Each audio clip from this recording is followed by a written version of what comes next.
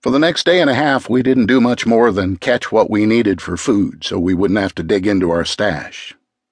The mosquitoes were bad, but it was the black flies that were the worst. They swarmed all over the place, and we ended up wrapping Bill in a blue tarp I'd found in the shed to try to prevent maggots. We dug the hole a little further back than the shed, in a soft, loamy spot near some pine trees, and dragged Bill to there. I was sitting on the dock looking out at nothing when I felt somebody walk up behind me. Probably Jordan, coming out to try his hand at some lake trout. He'd mentioned that earlier, but I'd been brooding, waiting for something to happen. In all the classes, YouTube videos, and my own experiences, I wasn't prepared for the reality of waiting. There was nothing that could train your mind for when the shit actually did hit the fan, and you felt you had to be doing something, but you had to wait. If they didn't get us, how long would it take to walk 1,000 miles? It'd probably be more in the end, as it wasn't a straight shot, and there was water to cross and all sorts of other things. I did some mental math, having no idea what would be realistic. But say I could walk 10 miles a day. That'd be like 100 days of walking over 3 months.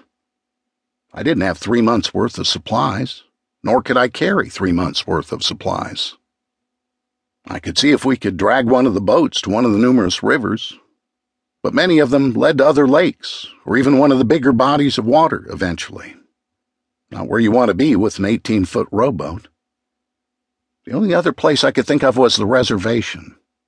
The only reason I'd noticed it was I pulled up a Google Earth map showing the topography to see how far out in BFE Pringle Lake was.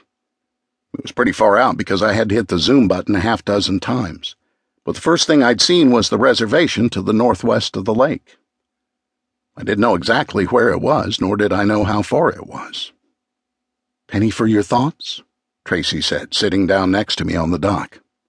"You'd have made about a half-cent then," I told her, and stared off into the distance. "No, not you. You're thinking, planning. It's why you're more upset than everyone else here," she said softly. "Well, you're about 70% of the reason I'm upset," I admitted. "If you weren't here, I'd have about 2/3 less to gripe about," and then wondered if I'd actually said that out loud or just thought it. "I'm sorry," she said simply. "For what?" "For whatever it is you're blaming me for. I'm sorry, all right?" Her voice was almost pleading. "You cheated on me," I told her. It was the one thing that I'd never been able to tell Brian, why I hated his wife so much. He'd bugged me on more than one occasion why, other than I used to be married to her, and I just didn't tell him. As much as I disliked her, I didn't want him to look at her the same way I did, with suspicion and disgust. "We were 20. I've changed. You've changed," she told me. "I haven't changed all that much, honestly." "So why come on up here if you hate me so much?" There was something in her voice that I couldn't put my finger on. Maybe hurt? Actually, I wasn't going to. Jordan talked me into coming. When I found out Brian was going to bring you, I tried to get a refund. "You know what? You're still the same sad, immature boy who never grew up," she said, standing. Maybe I was. She left just as silently as she'd come out. I stared into the water, my thoughts dark. I knew we should be doing something, executing some plan.